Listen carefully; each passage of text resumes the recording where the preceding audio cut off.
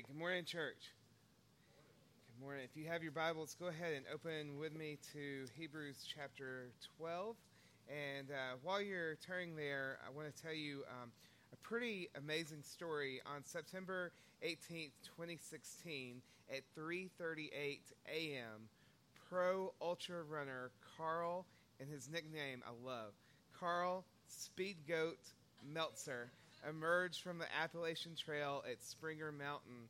And with his emergence from the AT that morning, he set a new record of finish time with 45 days, 22 hours, and 38 minutes. The AT runs from Georgia to Maine, and it stretches 2,190 miles. It goes through 14 states, and a through hiker will typically experience 464,000 feet of elevation change throughout the journey. Also, a through hiker typically takes 5 to 7 months to complete the journey, unlike the 45 days, 22 hours, and 38 minutes that the Speed Goat took to do so. I love his quote at the end. He completes the trail and he sets a new record, beating the old record by 10 hours. And so they interview him. This is what he says. He says, "The highlight of the trail is sitting here, but it is also the magic of the place. Just being on the trail is really a highlight." And so I tell you that story because in the passage that we're going to look at this morning together, it talks about a race that is set before us. So as part of our spiritual pilgrimage, part of our spiritual journey, there's a race that is set out before us. And so it's definitely not an easy race for you and I to run. It's a race that we have to fight through. We have spiritual warfare that's a part of our race. It's a race that we need other people to come alongside us and run the race with us. Indeed, there are no lone rangers in Christianity, right? And it's a race that is sometimes highs and sometimes low. Wayne Grudem says that the spiritual life kind of does like this until we reach that place of spiritual perfection and completion on the day when we're in glory with Jesus. And so, but it's also, I think that sometimes we forget as Christians to do what Meltzer said, to enjoy the journey, right? To enjoy the place where God has you, and to enjoy the mission that God has set before you. And so this passage in Hebrews chapter 12 really encourages us how to prepare for that race. And just a little background on Hebrews. The main purpose of the book of Hebrews is to present Christ in his sufficiency and his superiority. And so it's part of my prayer this morning that we would see Christ through this passage as superior and as sufficient. And also, as we look at the book of Hebrews, it's really interesting to me because it's written to a group of Hebrew Christians who came out of a tradition of Judaism, and they're possibly being persecuted for their faith, and so maybe they're experiencing this fear as they're at this point in their spiritual journey, their spiritual pilgrimage, and they have this danger of being persecuted and maybe even a fear of death. And there's also a fear here of a return to Judaism. Because for these early Hebrew Christians, the easy thing would have been to say, yeah, let's go back to how things used to be. Let's go back to the tradition of Judaism. And the author of Hebrews is really encouraging them with this message that Christ is superior. He's better. That's a main theme that we see in Hebrews. And then also that he is sufficient, that we can rest in him, and that we can take confidence in him, and that we can have boldness in him because of who Christ is and what he's done. And so we don't really know who the author is of Hebrews because the author doesn't identify himself. There's been a lot of speculation that maybe it was Paul, or maybe it was Barnabas, or maybe it was Apollos. And so I don't think any of those really hurt the passage here or hurt what we would think. And so Chris will be glad to tell you definitively who the author of Hebrews is after the service, if you'd really like to know. But the date that the author did pen the letter was most likely before the deconstruction of the temple in Jerusalem in AD 70. And so we know this because the author of Hebrews talks a lot about the sacrifices, and he's referring to those sacrifices, but there's no mention of the temple being destroyed. And so that's just a little bit of context for us. And then as we set up here in chapter 12, just a little bit of background knowledge for us as we go out of chapter 11 and into verse 12. So chapter 11 of Hebrews is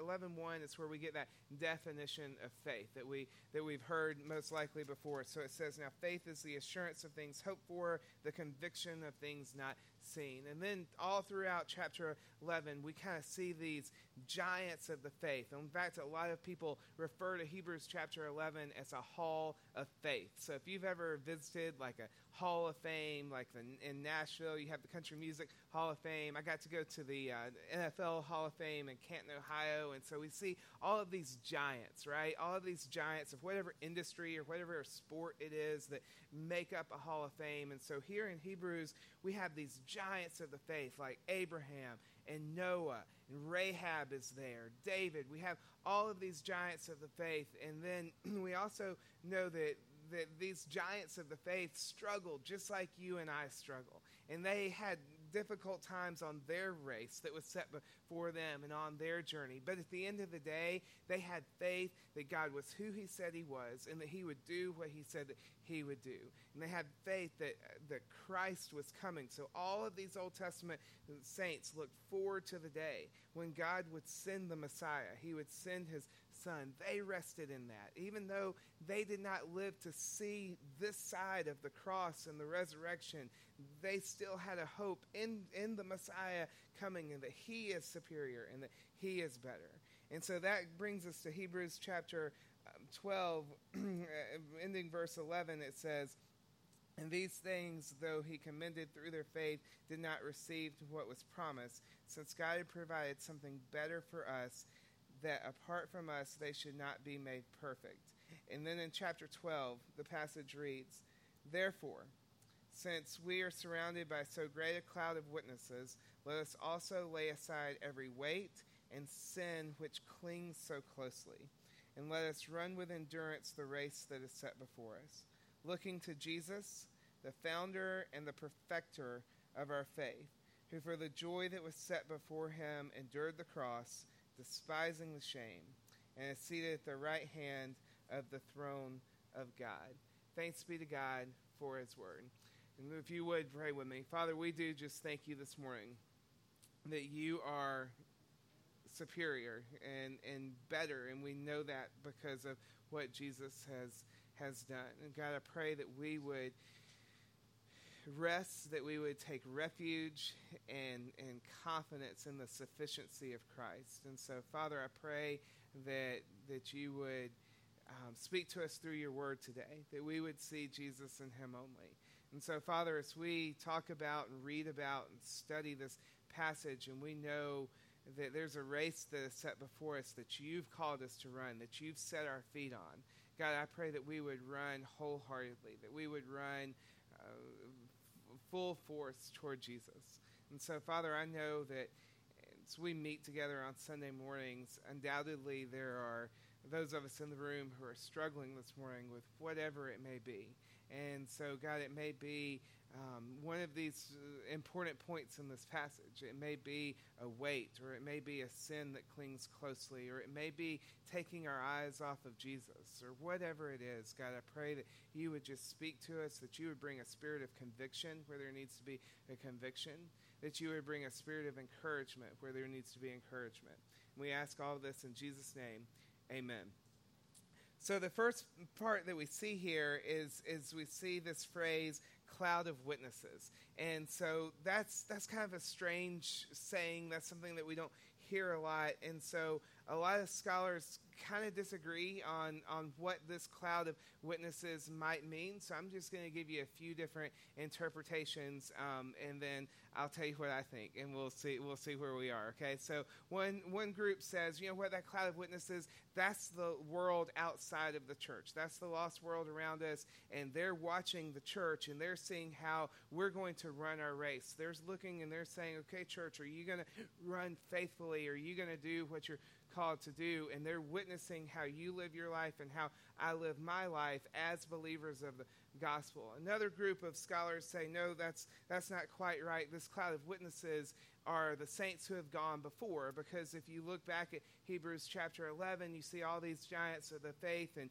they say, kind of imagine it like a grandstand, right? Like we're in a sporting event and we're running the race as believers. And all of these saints who have gone before, all of these Old Testament saints who have gone on before us are in the grandstands, and they're cheering us on because of their lives that they lived, and that they've been through this, and so they know what you're going through and what I'm going through, and so they're looking down from heaven upon us, and they're cheering us on our spiritual pilgrimage. And then another group says, no, this is really a cloud of witnesses where we are the witnesses, and we look back at the lives of these Old Testament saints, and we gain strength and we gain encouragement for our race because they've already run the race and they've already been there and they were faithful. And even though they struggled, and even though they may not have always seen the fulfillment of the promise, that they still were faithful to the end, and God rewarded them greatly, and God kept his promise, and God was faithful. So as we witness their lives, we can draw strength and encouragement from that. And so I think this is kind of one of those things where doesn't hurt the passage either way, whichever camp you fall in on that.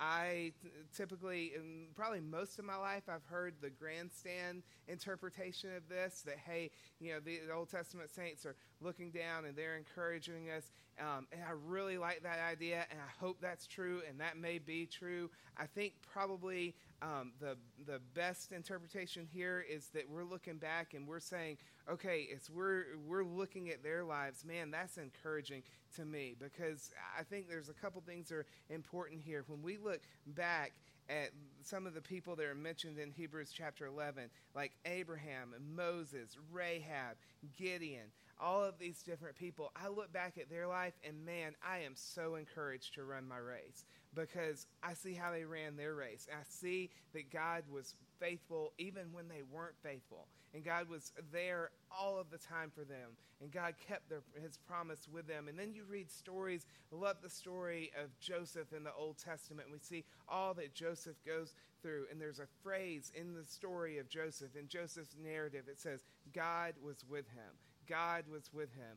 And man, when there's some hard days, the story of Joseph and that phrase, that God was with him, that greatly encourages me to keep going and to keep running my race. And so I think that that's the main thing that maybe we should get from this, is that there's a cloud of witnesses that encourage us to keep on going.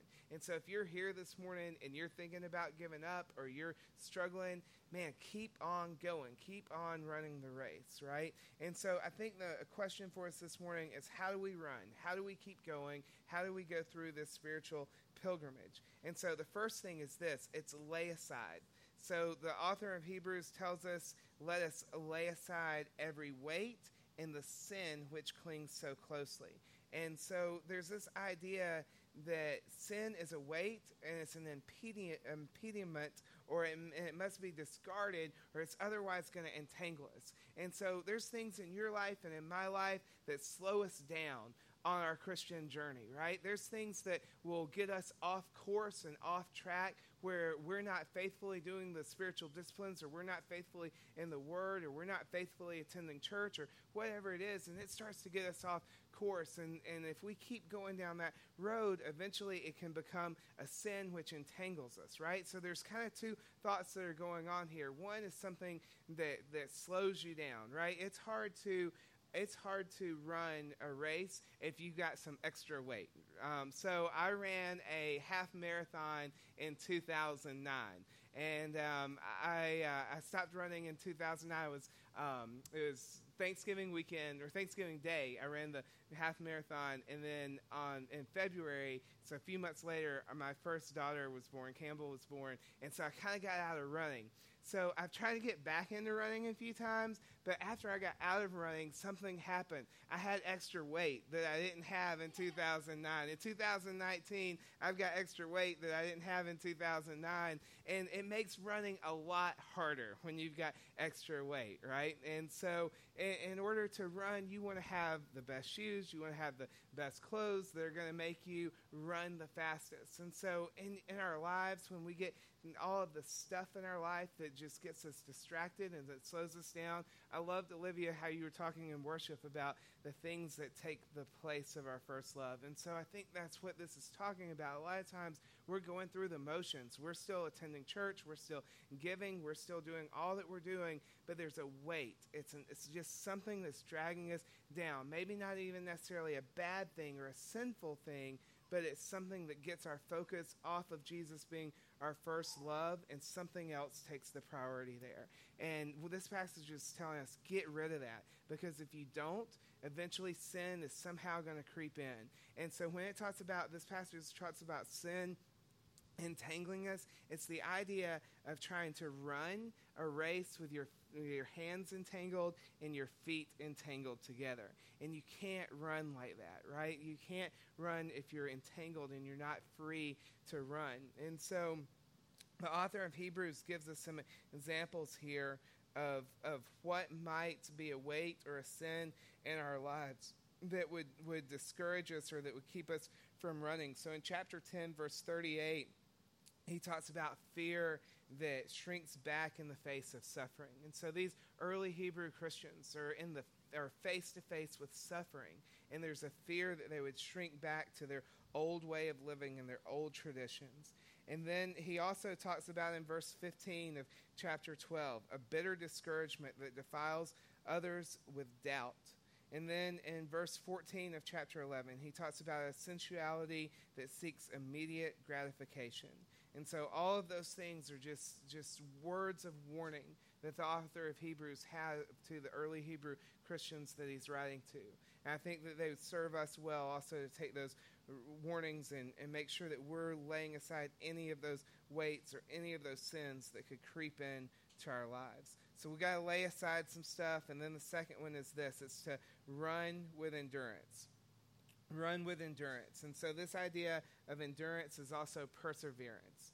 And this is the idea that God holds us and God is going to help us persevere. Just like we said with Joseph, that God is with us. And so we see this metaphor used by Paul a lot. We see it in 1 Corinthians chapter 9, verses 24 through 27. And then we see it again in 2 Timothy verses 4 through 7 as Paul's writing to younger Timothy. And we see this idea that there's a race, that there's a journey that's marked out before us. And we've got to keep pressing on. And we've got to be faithful and we've not to give up.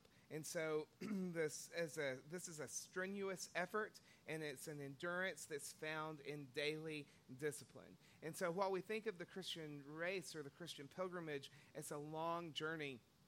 It's a marathon. It's not a sprint. The details, the daily things that we do help us over the course of years of faithfully living for Christ. And so it really comes down to every day, are we doing the things that God has really called us to do? Are we loving God? Are we loving other people? Are we faithfully in the Word? Are we faithfully praying for other people? Are we faithfully sharing our faith? Because when we do that on a daily basis, it compounds where we're able to run our race for a long period of time. And so I remember when I was in middle school, I went to, for a while, I went to a Christian middle school, and that we had our chapel service one day. Mike Glenn come in to speak to us. Anybody know who Mike Glenn is? I mean, if you watch the Atlanta Hawks, he's one of the announcers who does the pregames on the Hawks and stuff. And Mike the Stinger Glenn. And Mike the Stinger Glenn came and talked to us about discipline. And he said, you know what? I wanted to be an NBA basketball player all my life. Like, that was my dream. And he was like, I made it. I was an NBA basketball player. And he said, the reason that I was able to do that and I was able able to achieve my dream and be successful was that every day I did the little things that mattered. Every day I did the disciplines that mattered. And so he said I would wake up in the morning at like 5 o'clock in the morning. I would go and I would practice basketball before school. And then he said I would get off the bus, I would get my homework done as quick as I could, and I would go and I would shoot the basketball until my mom made me come inside at night. And so he said that he remembered thinking, if I don't go out there and practice, there's probably some other kid up in New York that's out shooting a basketball, and I'm not out there shooting a basketball. And he's going to get a chance before I get a chance. And so I think that Mike Glenn's story is important for us as believers, because how many times do we not have that same passion? How many times are we not making sure that we're practicing the spiritual disciplines? Because we don't have time to be in the Word. We don't have time to pray. We don't have time to share our faith. We don't have time to gather our children and have family devotions. But we've got time for all kinds of other things, right? We've got time to make sure that we're doing all of these other things so that people will maybe perceive us in the right way, or that we'll find some joy or satisfaction that is so temporary. But when we're involved in those spiritual disciplines every single day, and when we have that kind of discipline like Mike Glenn had, but in a spiritual sense, man, we start to see some fruit from that. We start to see ourselves grow closer to Christ. We start to feel God leading us on a daily basis. We start to really have that attitude of, hey, we're praying without ceasing, and God is leading us moment by moment and day by day. And so I just want us to kind of imagine what would happen if we took that same kind of commitment that Mike Glenn took for basketball and we apply it to our spiritual lives. What if we were that passionate about where we were in our relationship with God and our relationship with others, and we incorporated it as part of our daily discipline? And so I wanted to give you some practical ways that I found that's helped me to do that. And this is a spiritual pilgrimage, and we're kind of journeying together on this thing, and some people have showed me these things, and it's really helped me, and so I just want to kind of share them with you. So the first spiritual discipline that I think is really important is study the Word. Just be in the Word. And so I want to take you to a couple passages. The first one is 2 Timothy, and this is the passage where Timothy talks about God's Word and all that it is profitable for. If you'll turn there with me.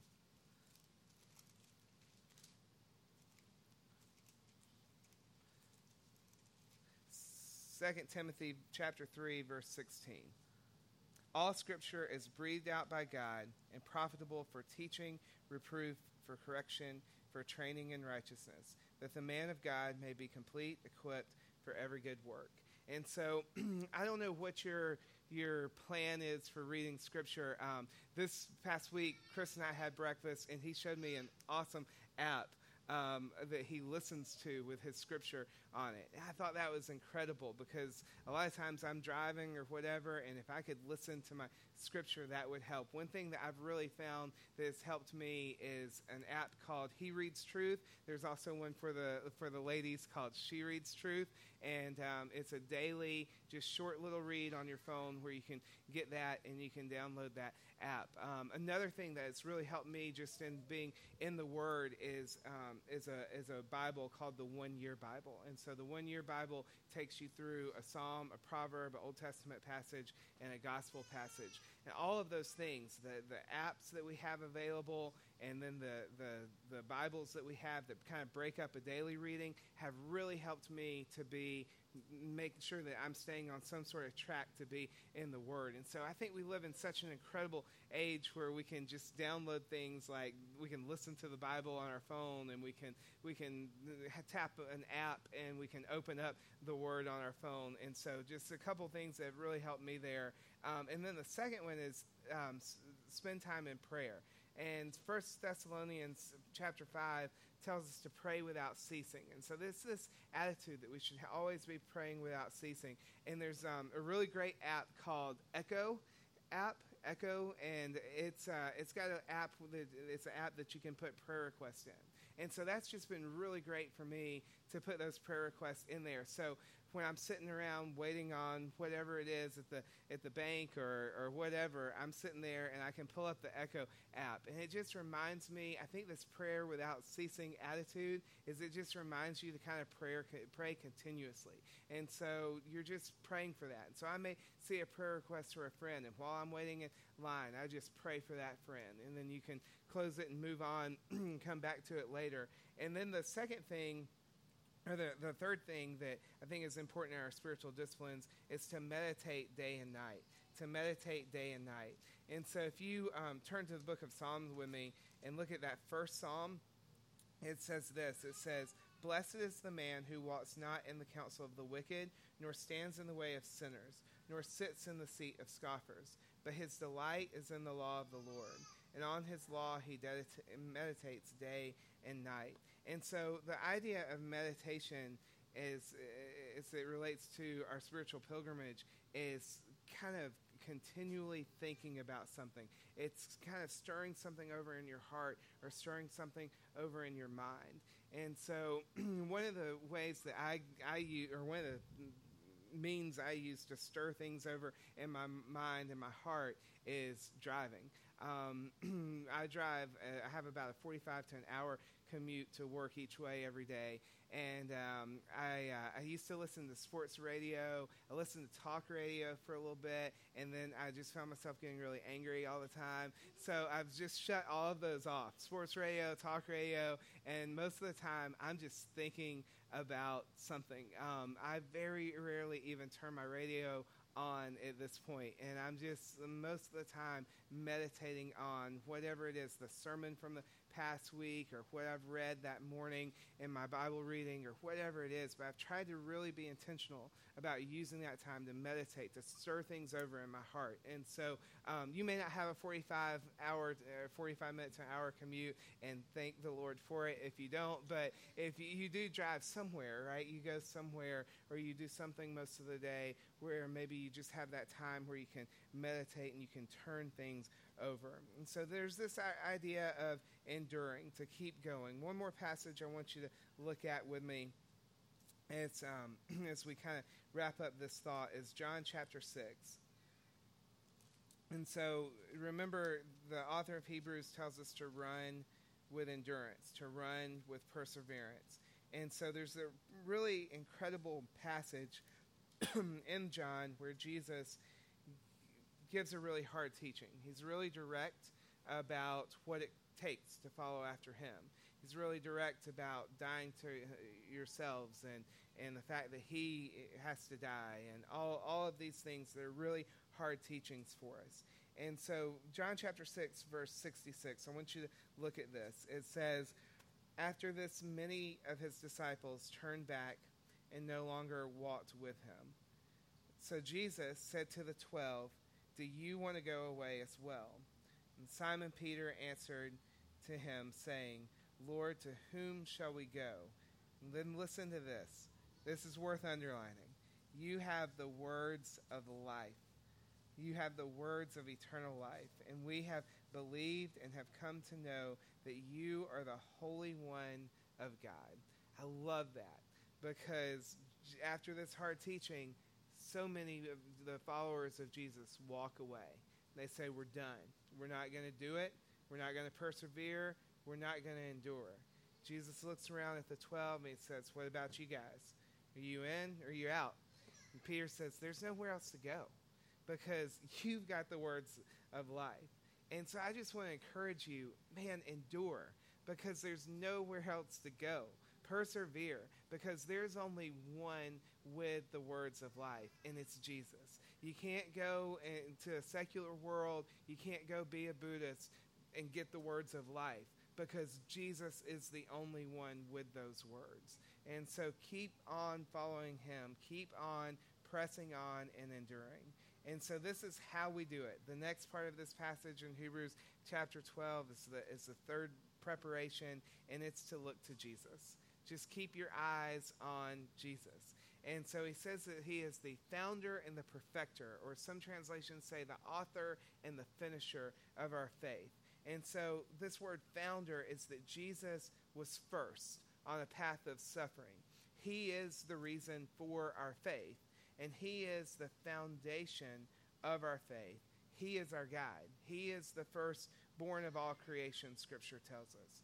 And then also it tells us that he is the perfecter. And through his atoning work, Christ's perfection leads to the perfection of his people. Because Christ is perfect, we have a hope of being perfect, because Colossians tells us Christ in us is the hope of glory, which is to be realized fully on the last day at the resurrection. And so in Hebrews chapter 12, we see these themes. We see suffering through the cross, but then we also see joy, right? It says, despising the shame for the joy that was set before him. And the joy is the future reward. It is that he knew the other side of the cross, that there's resurrection, that the cross isn't the end, but the cross gives us hope because of the resurrection. And because of the resurrection, we have hope. And then this passage in Hebrews also tells us that he is seated at the right hand of the throne of God. And so the fact that he's seated tells us that Christ's work of salvation is complete. There's nothing else that he needs to do. He has done all that he needs to do. He said it is finished, because when he died, our sins were covered once and for all past, all future. And then at the right hand of God lets us know it's a symbol of authority, that Jesus is supreme authority. So we've got to keep our eyes on Jesus, looking to Jesus. And then the fourth thing and the last thing that we do from this passage to prepare for our spiritual race is to consider him. Just to consider him. Consider him so that you don't grow weary or faint-hearted, the Scripture tells us. So I think, a lot of times in our lives we feel weary or faint-hearted. Maybe you felt weary or faint-hearted this week. Maybe you felt weary or faint-hearted this morning. I want you to be encouraged because of what Christ has done. Not because of what you have done, not because of what's inside of you that you can do, but because of what Christ has done. Remember, we said that he is superior, and we've also said that he is sufficient. So we can rest in him because he's better and because he's sufficient. And I think one of the really important things to do, and I love that we hear this from Chris a lot, is to remember your baptism. Because when we remember our baptism, it helps us to consider Christ. So if you're here and you're weary or you're faint-hearted, man, remember your baptism. And I think about that so much after I've heard him start saying that. Whenever I'm maybe discouraged with something, or I'm going through a really difficult time, or I'm praying through things, I remember what Christ has done for me. Not what I've done for him, but what he has done for me. So John Piper comments on this passage in Hebrews, and he talks about the writer of Hebrews writing to these early Hebrew Christians, and he says he's writing to them because they had lost their wartime mentality, is how he phrases it. And I love that he phrases it that way, because I think it's easy for us to forget that we're in a spiritual battle, that we're in a spiritual war. And Peter tells us that the devil is like a roaring lion, and he's seeking whom he may devour. And so what that means is that Satan is real, and he's out there, and he literally wants to destroy your life, and he wants to destroy your testimony as a follower of Jesus. And so Piper reminds us, just like the author of Hebrew reminds the early Hebrew Christians, to keep on running. Keep on running the race. Look to Jesus. Don't get distracted. I want to read to you a prayer. I love these old prayers. This is an old Puritan prayer. And I love the way that these guys just say things. They said things in the 1600s better than we say them in 2019. And so listen to the way that this old Puritan prays. And I'm just going to ask that it be our prayer as we faithfully follow Christ in this spiritual pilgrimage, in this race that is set before us. So he says, "Thou art worthy of an adoration greater than my heart can yield." So if you're here and you're weary, then remember that he is worthy of adoration greater than we can even stir up in our hearts. And then the Puritan prays this. He says, "Invigorate my love that it may rise worthily to thee, tightly entwine itself round thee, be allured by thee. And then listen to this. Then shall my walk be endless praise. So as you go on this spiritual race, man, let it be a race of endless praise where we're pressing on and we're following hard after Jesus and we're praising him every step of the race. Praise God, we ask God to incorporate that into our hearts. So Father, we just pray this morning that you would let us run this race where every step of the way it is an endless praise. God, that you would help us to not forget that we are in a spiritual battle. And Father, part of running the race is that we would keep our eyes on Jesus. And so, Father, I pray that you would help us to do the things that are necessary to do that you would help us to do the spiritual disciplines on a daily basis that draw us closer to you.